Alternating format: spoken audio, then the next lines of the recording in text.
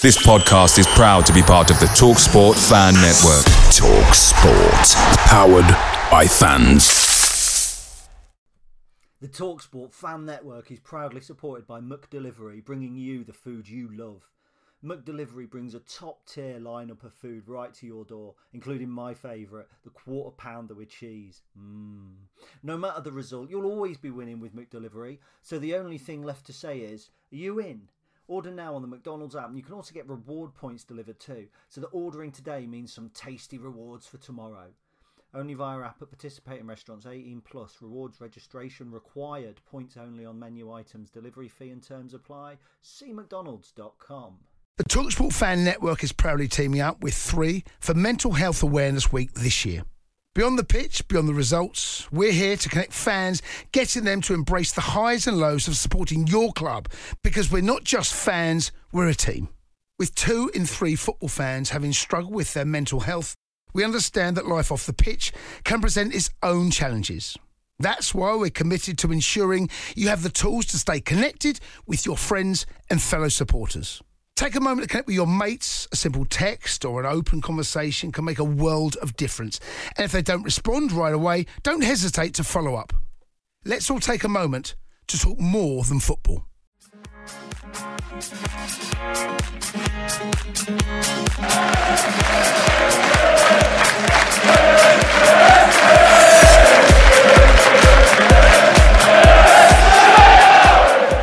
Hello everybody and welcome to episode 7 of the Stacey West podcast. I'm your co-host Ben and it's just me and Gary this week. How you doing, mate?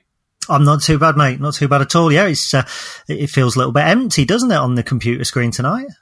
Yeah, it's very it's a bit more cosy, I'd say. Back to basics.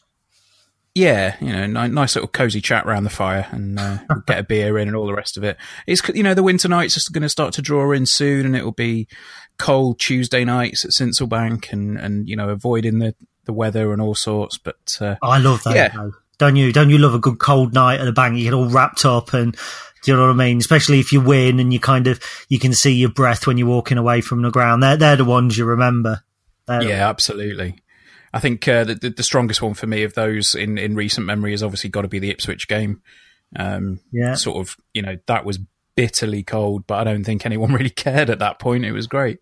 No, I looking well back, I remember beating Accrington 5-1 on a really cold night under Peter Jackson. And it was sparse. We'd been 1-0 down at half time as well. We scored 5 in the second half. And that kind of typified it for me. There's no more beautiful sight than a football stadium lit up in the dark just before everybody gets there. I just think it's, you know, like this during the day, you don't know that the stage is primed, but at night when it's all lit up, you know, it's all about to happen, but nobody's quite there yet. I love that anticipation. Yeah, it's just that approach to the ground, isn't it? Where it's like you can see it, and like, you know, you see like the rays coming off the light as the sort of mist hangs over it. There's something magical about it. I love it. Can't wait. Yeah. But we'll you know, segue away from the misty-eyed pre-reminiscing, I guess, of what's to come, and we'll talk about Saturday. Saturday away at Cheltenham. I think you said it best in the piece on the site. It was fairly routine. 2-0 win. Didn't really sound like we were in too much trouble at any point. And Shea McCartan coming away with. I mean, he's trying to claim it as a brace, but let's be honest. I think there was an own goal and a you know, a well worked finish for the second one. Yeah, I think if you look at McCartan's claim on the first goal, it's an own goal, but it's the same sort of own goal as the one that was forced at Exeter, in that we've got a dangerous ball across, there's a player waiting, and if the defender doesn't touch it, McCartan strokes it home. So you can kind of understand the player going, that's my goal, because it's his work that's done it. If he's not there, the player doesn't need to play it. So, you know, I think there should be some sort of, there's goals and assists. There should be an F there for forced errors or something so that players get some sort of credit. But no, you're quite right. I think it's what I like to say, business as usual, because you say, I pointed out that Luton and Accrington didn't lose at Cheltenham, 1-1 drew. Portsmouth and Plymouth didn't lose at Cheltenham, 1-1 drew. So I think it's the sort of game that if you're planning on being in the top 3 all season, which I sincerely hope we are, you go and you do a professional job. You knock on the door, I think Danny said in his press conference, and if you keep knocking and nobody answers, you kick it down. And Cheltenham, let's be honest, Ben, they didn't offer anything, did they, really? No, I think, I think I'll be brutally honest, I think that the press conference from their manager at the end has to be one of the most honest press conferences I've seen from another manager so far this season. He basically just came out and said, well, we weren't good enough. There was a difference in class. And the bit that really made me smile was when he turned around and said, well, they're going to win the league.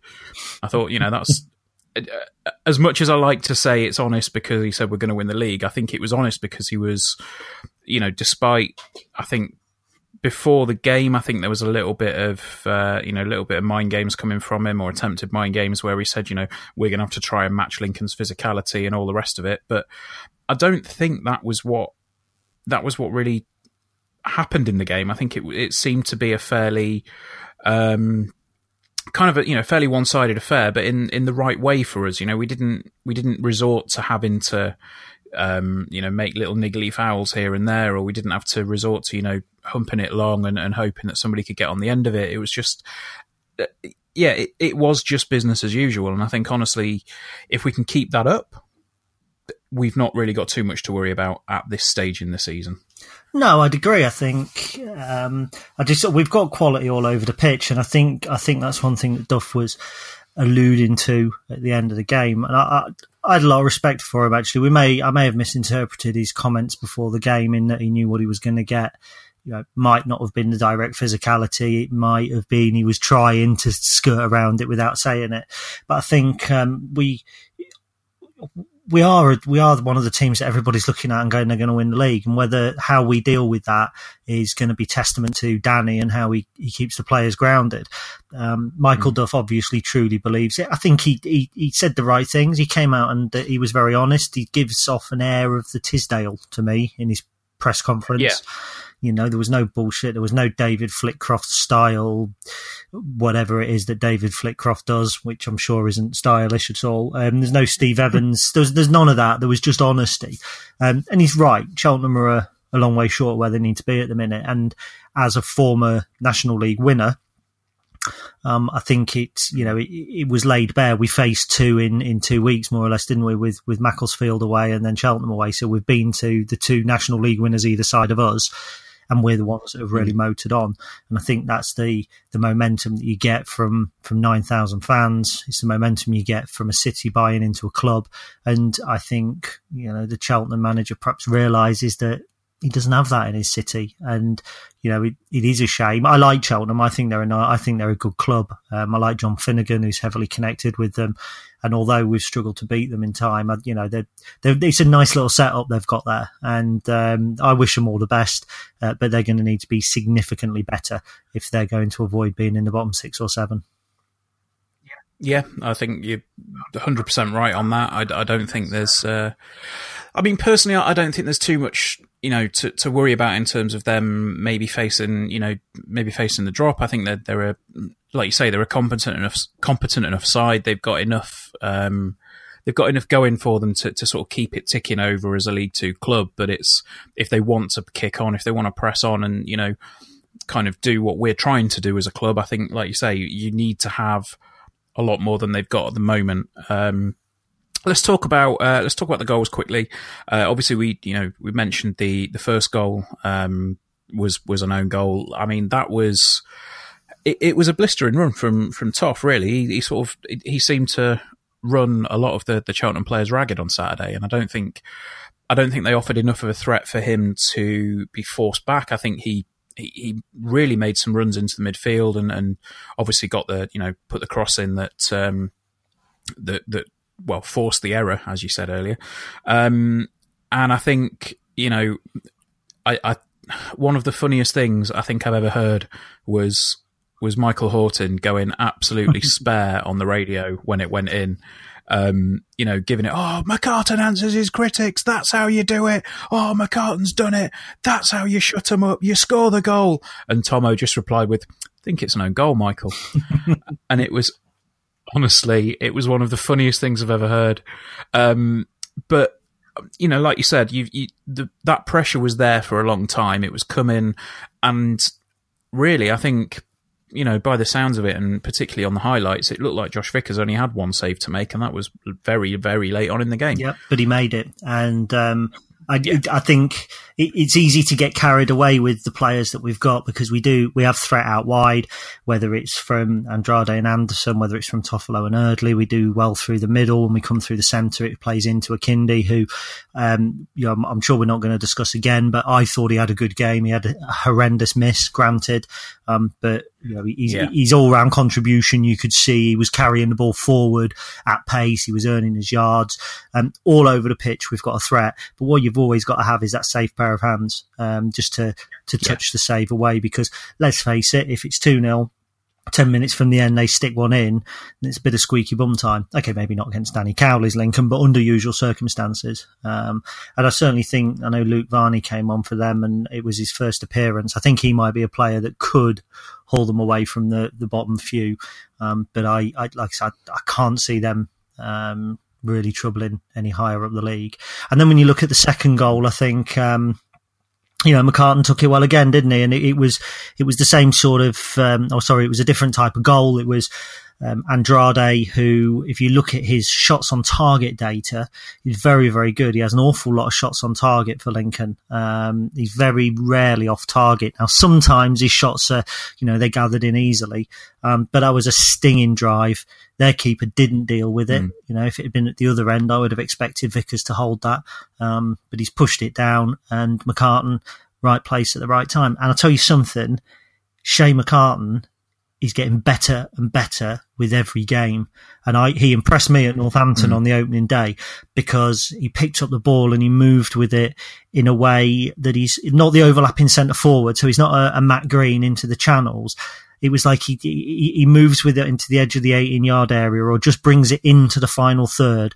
Then he's looking to lay it off and get further ahead with play. And there's not a lot of centre forwards, because I class him as a centre forward. Some are calling him an advanced midfielder. But there's not a lot of players that play in the role that McCartan's doing at the moment, with the same sort of style that he does, the ability to carry the ball, to lay it off, to get into the key positions as well. Hanging on to him in January, in my opinion, is going to be a massive job. I mean, I think that's something that we'll discuss a little bit further down the line, not necessarily in this podcast, because we've got quite a lot to cover already. But the January window is something that, is starting to creep into the back of people's minds already.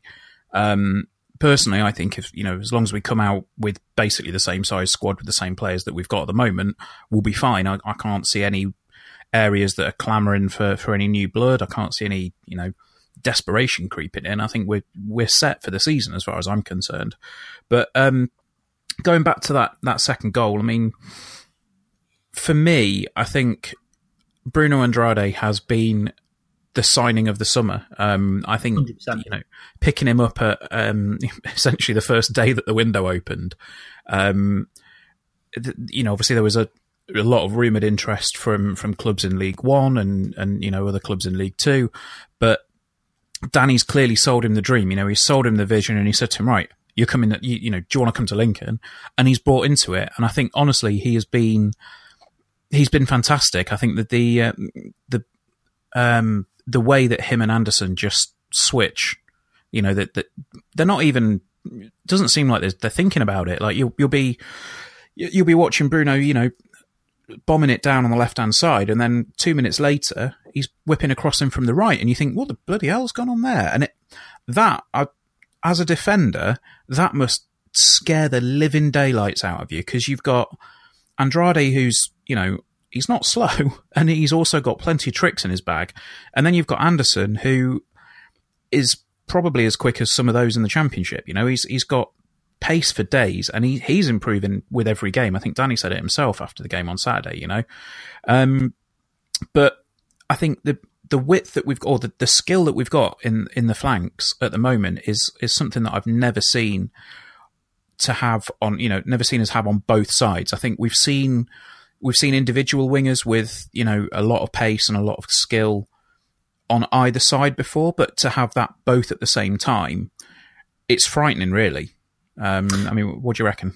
Well, I agree, and I think it's been something that Danny's always wanted. I mean, you look back at Nathan Arnold, who some people perhaps now kind of look at Nathan's last season for us and forget what he brought in the National League season. And it's something that Danny's looked to have in the side at all times, is that kind of pace from out wide. Didn't quite work last season because he brought in Jordan Maguire-Drew, who, let's be honest, was shit. But he also brought in... Sorry, he was. But Danny didn't know that. You know, he had seen him score 15 goals. We all thought Jordan Maguire-Drew was going to be fantastic, and he wasn't. He was more interested in his hair, and, you know, he had no positional sense whatsoever. It was terrible. But then he tried it with Jordan Williams, who I thought did really well. He's now playing League One football for Rochdale on a regular basis. You've got Josh Giannelli, who he tried it with last year. Again, didn't quite work out for Josh with us last year. I just quickly, I think that was a shame, because I did rate Giannelli. I thought he was a good player. You know, when he was on his day, I just think he was possibly a little bit like Maguire-Drew, when you say maybe trying to buy into the lifestyle side of being a footballer a bit too much, rather than on the pitch. You know, get that right first, and the rest will follow. And I think they may be, both of them, maybe trying to force the off the field side a bit more. But anyway, carry on. Yeah, I mean, I'd probably disagree with that. I think with Josh, I think he was the right man at the wrong time. He did really well for us in the National League. I think he'd do really well for us now. But I think last season, because we were needing to go more direct and we were needing to get into Reedy quicker, certainly as the season wore on and it became apparent that, you know, we were light up front and Reedy did force his way back in, I think that cost Josh, because I don't think that he needed to get in and around Reedy too much, whereas now our wingers don't need to get in and around John Akindi, because John Akindi will move the ball out to them, or Shea McCartan will get in and support him. So I think we can play with a natural width now that we didn't have last season, that we did have in the National League. And, you know, when you think we've got Bernard Mensah, who can probably come in and do the same. We've got Kellen Gordon, who was brought in at right back, but he too can play out wide. Yeah, it's frightening, absolutely frightening. Yeah, but I mean, like you said, that shot from Bruno cutting in, and the thing is with Bruno as well, he can use both feet, which is it's almost a bit of a cliche, but you know, when you can use both feet in the way that he does, it must be terrifying. You don't know where the threat's going to come from. You don't know if he's going to cut inside and whip a cross in. You don't know if he's going to, you know, do a little lollipop or a boner or something and just take it past you that way.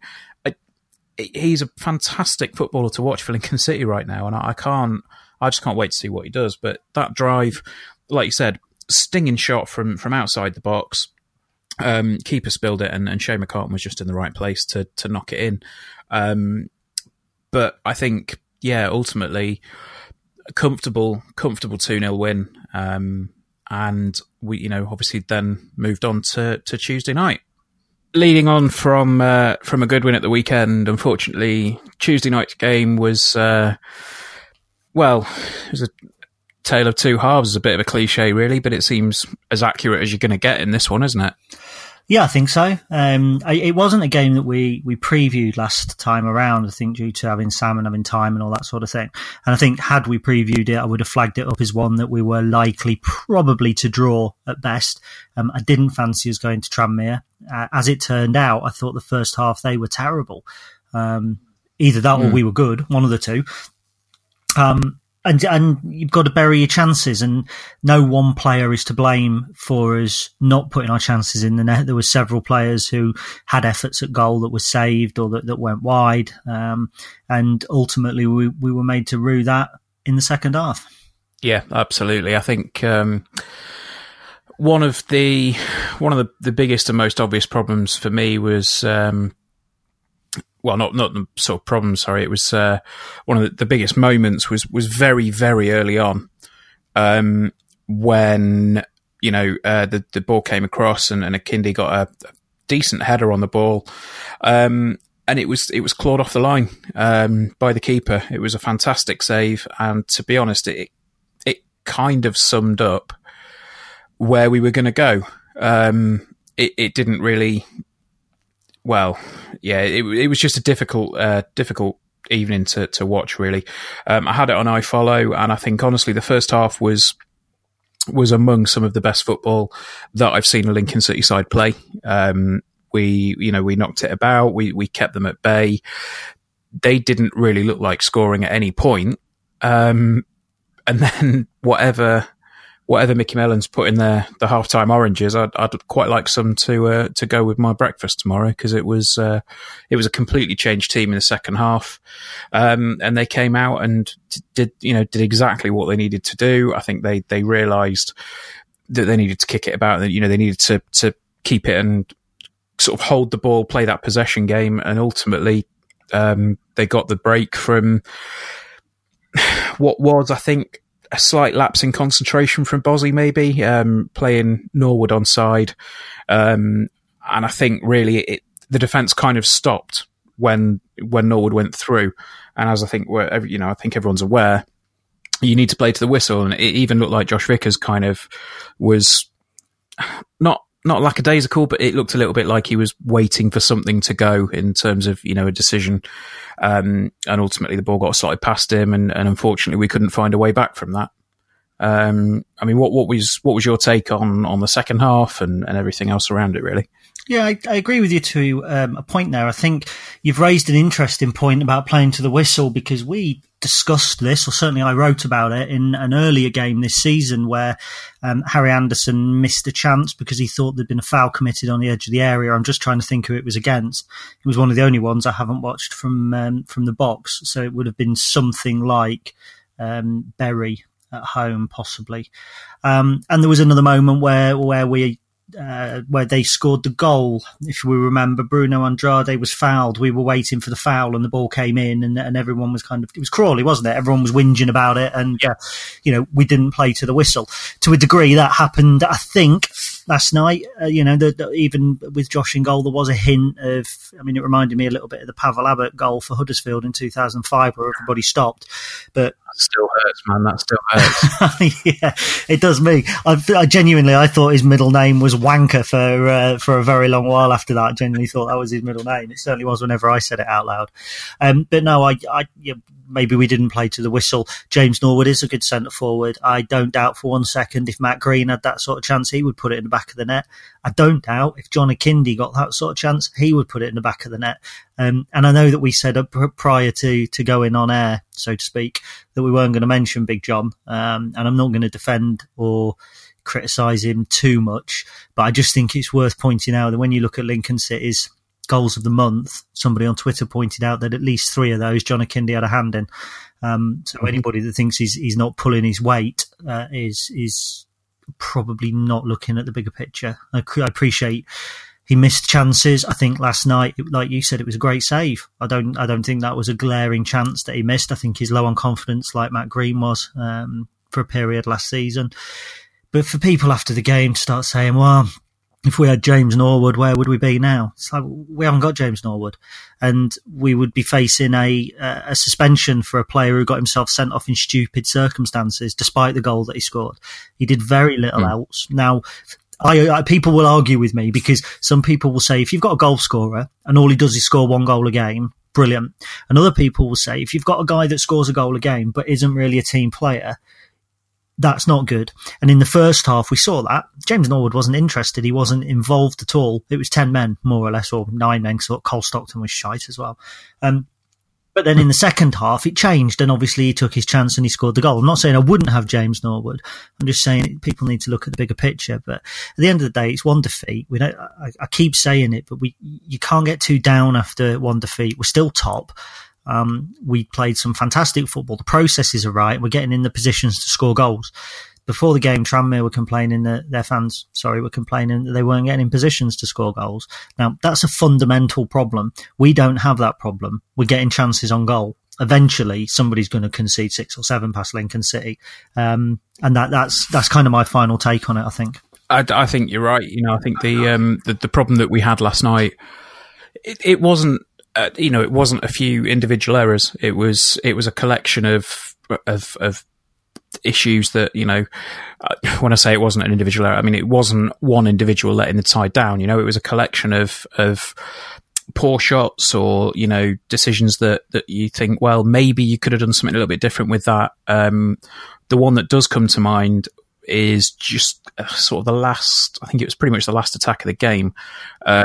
Bruno came forward and he took a bit of a shot from the edge of the area when there were 3 people in and around the 6-yard box. And you just think, well, that shouldn't be the decision that you make in there. You know, you just look up rather than just going for a shot. And I mean, you said that, you know, we're not going to talk about John Akindi because it's not necessary to.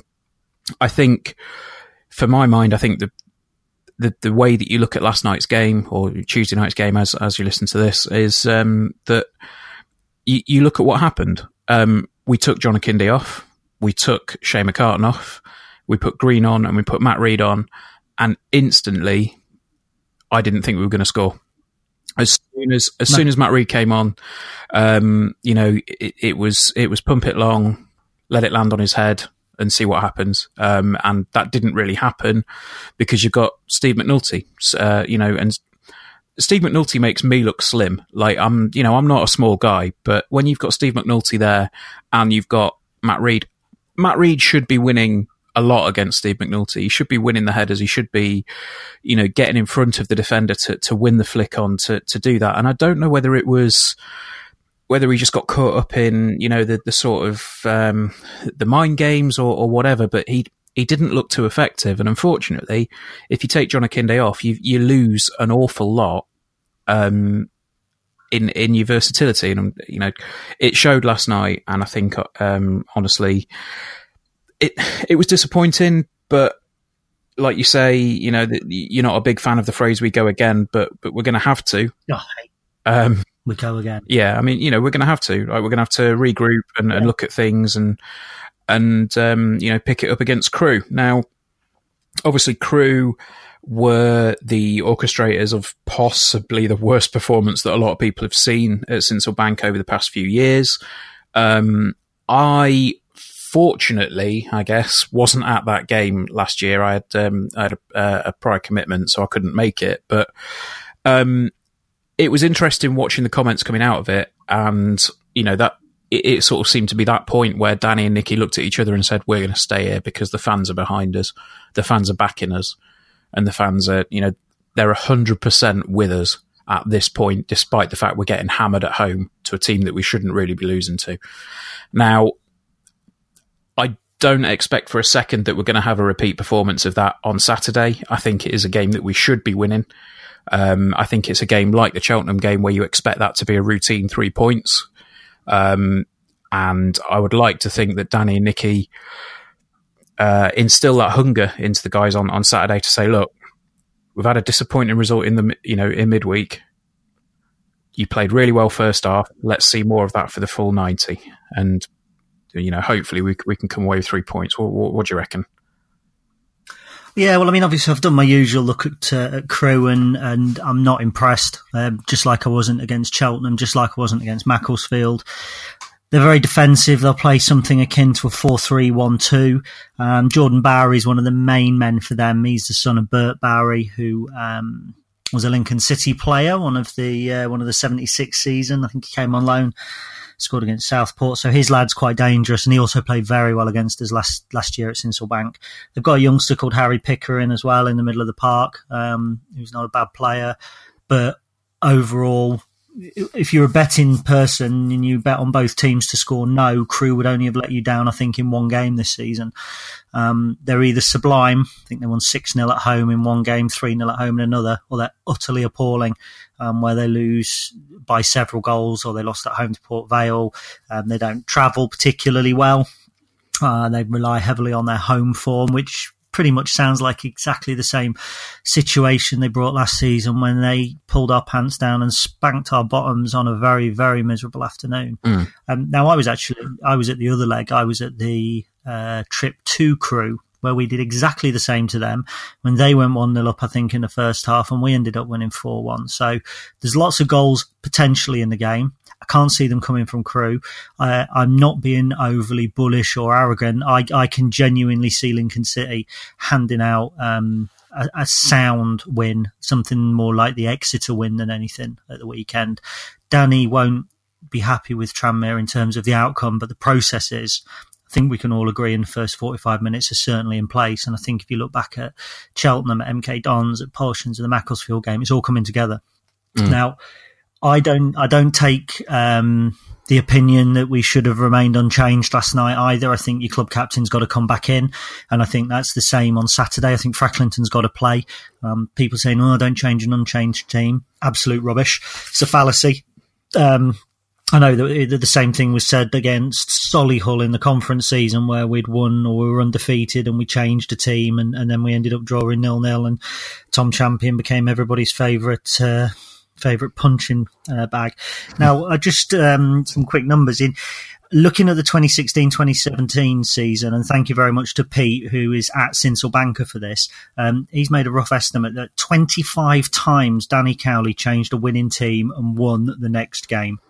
And that was in the conference years. So this whole unchanged team is rubbish, absolute rubbish. And I actually, having said that, I think we'll be unchanged from Tuesday. I think we'll be unchanged from the Tranmere defeat if nobody's carrying knocks. But I don't think that, you've got to play Lee Frecklington, and I think we win the game comfortably.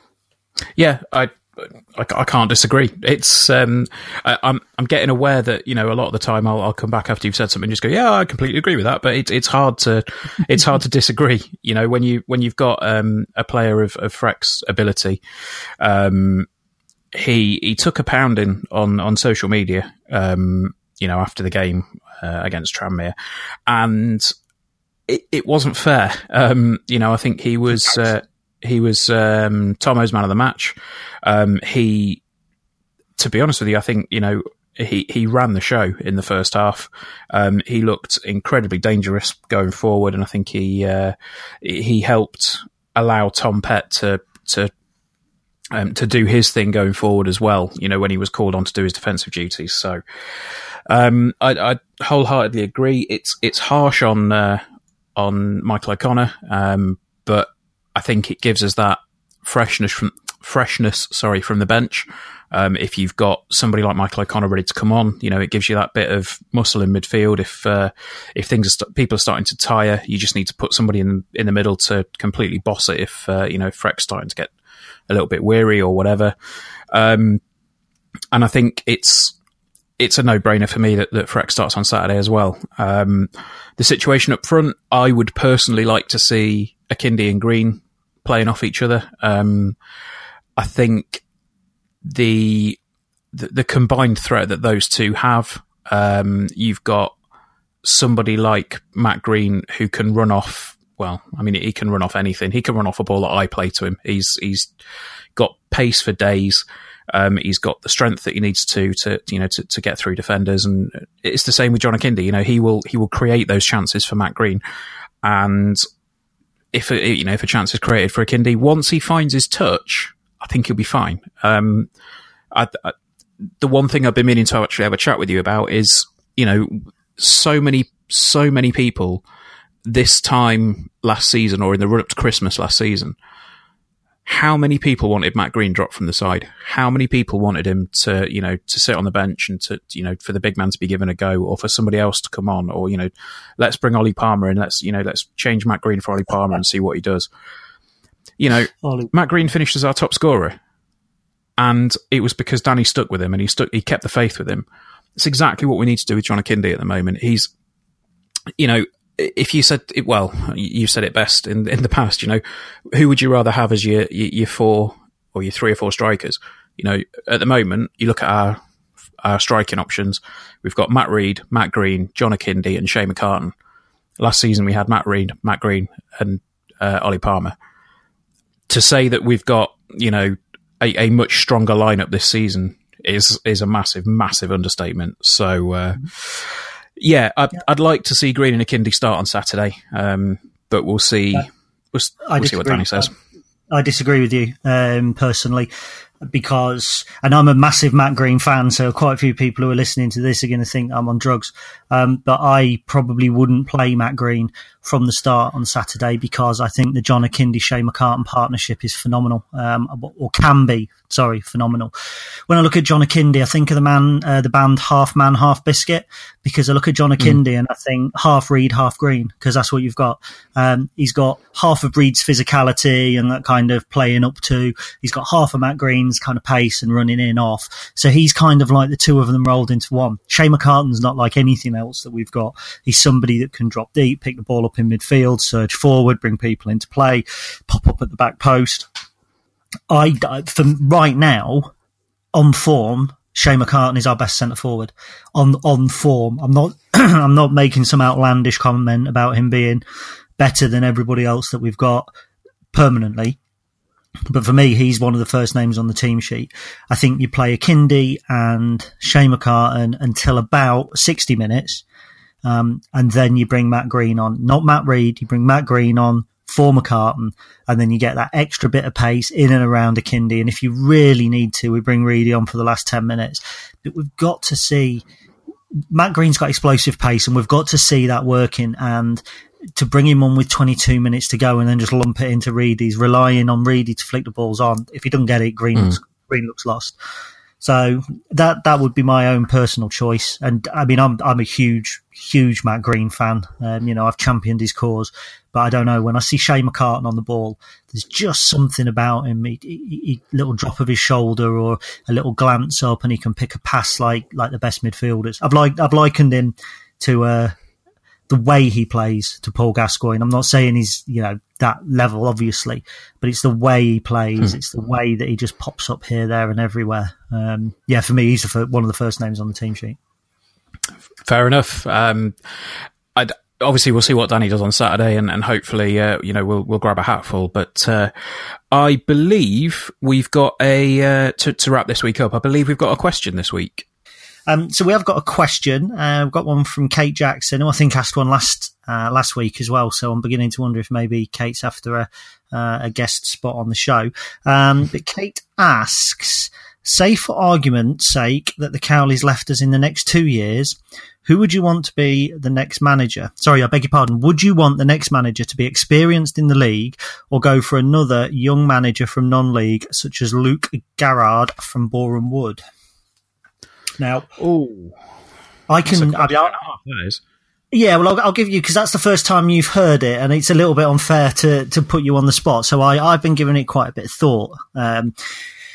I don't think necessarily experience in the league is important, but I do think that if we're going to forgo experience in the league, we need experience of our club.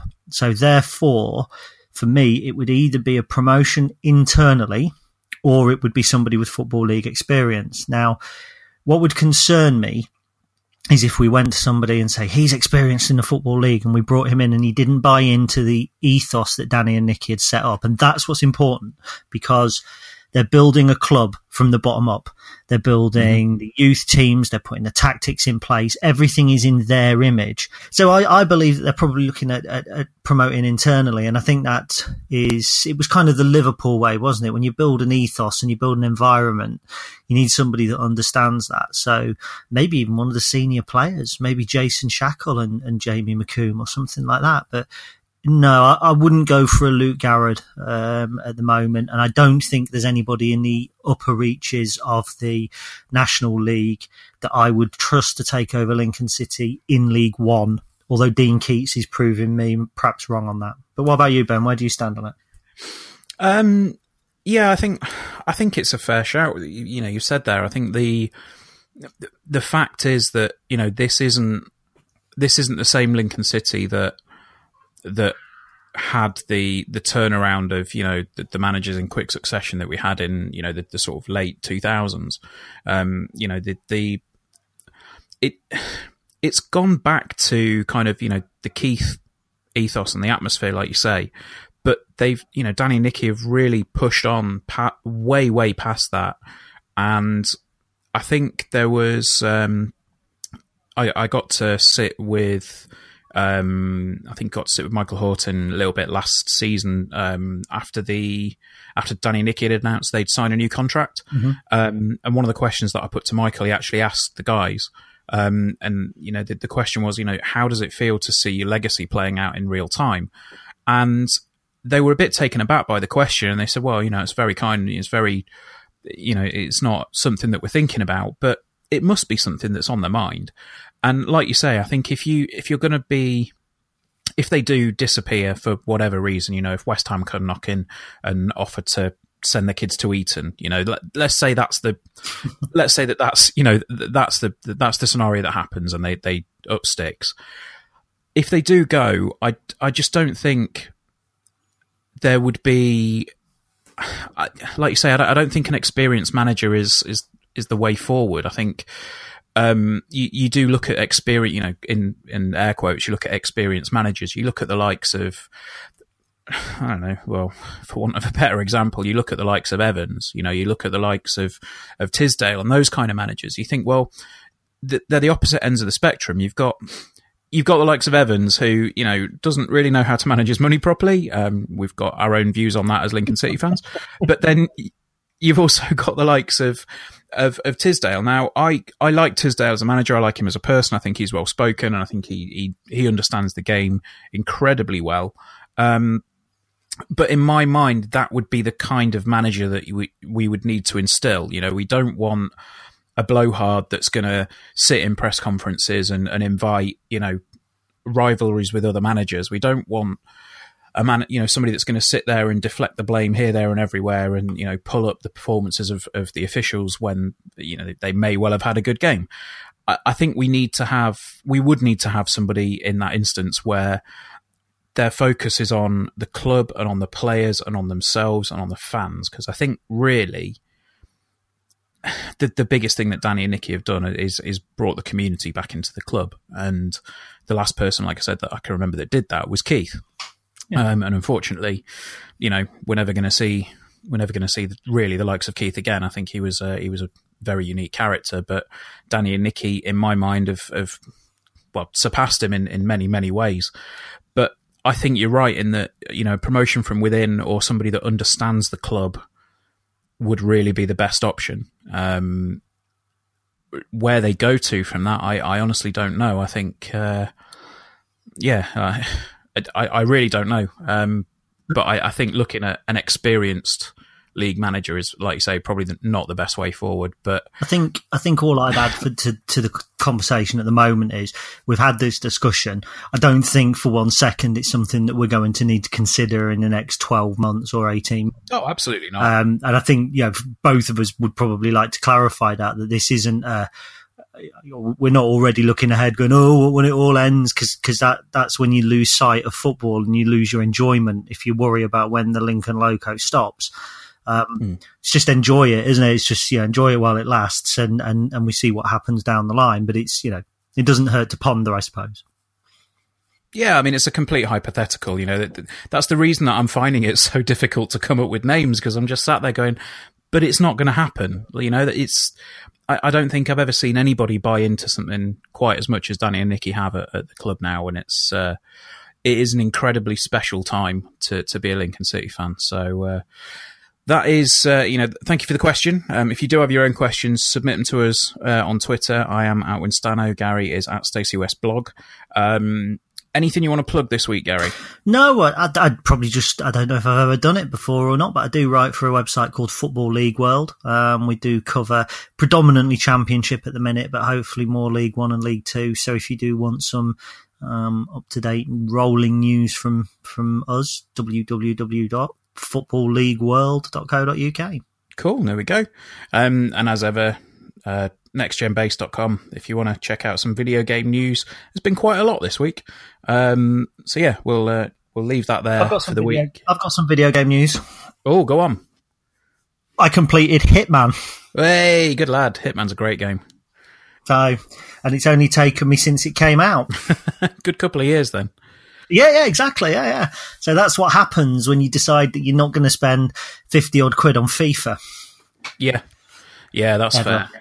Again, there is one thing that I wanted to talk about quickly about FIFA. Is, have you seen what they've done with Ultimate Team?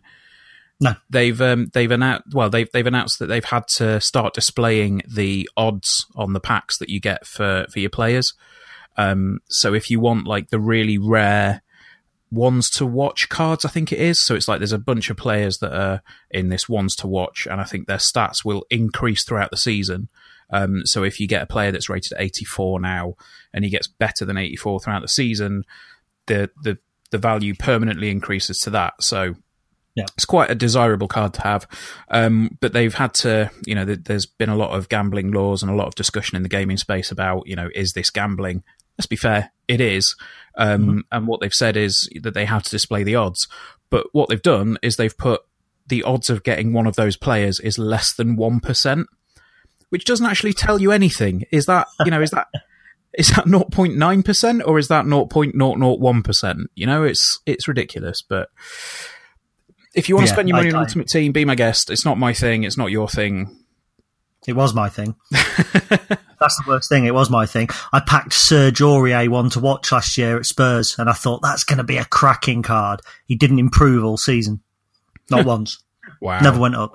Amazing. I loved Ultimate Team. I know we're going off kilter and it's very quick. I really enjoyed Ultimate Team. I loved squad building challenges. I loved it all. But there was too much risk of gambling. It was that simple. And rare cards were not rare. And when I was seeing normal silver cards go for 4,000, but I was packing rare cards and selling them for 950. Yeah.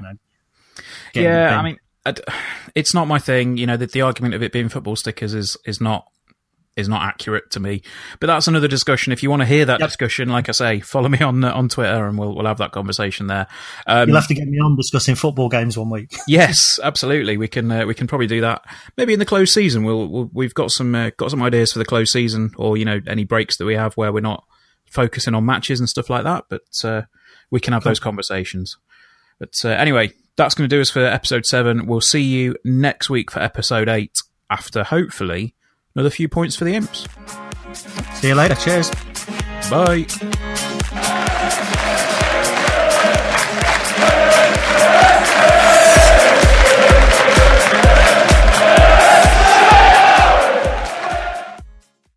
The TalkSport Fan Network is proudly teaming up with Free for Mental Health Awareness Week this year. As football fans, we often pride ourselves on knowing everything, from which substitution can turn the game around to the quickest route home to beat the crowds. However, when it comes to discussing feelings with our friends, we might not always feel as confident. That's why we're here to equip you with the right tools so you can reach out to those who can help. If your mates are struggling, let them know that the Samaritans are free to call on 116 123. That's 116 123. They are there to listen without judgment or pressure, 24/7, 365 days of the year. Let's all take a moment to talk more than football. It's the 90th minute. And all your mates around watching the Imps on iFollow. You've got your McNugget share boxes on the go. Your mates already got booked for double dipping, but then you steal the last nugget, snatching all 3 points. Perfect. Order McDelivery now on the McDonald's app. You in? At participating restaurants, 18 plus, serving times, delivery fee and terms apply. See mcdonalds.com. This podcast is proud to be part of the TalkSport Fan Network. TalkSport. Powered by fans.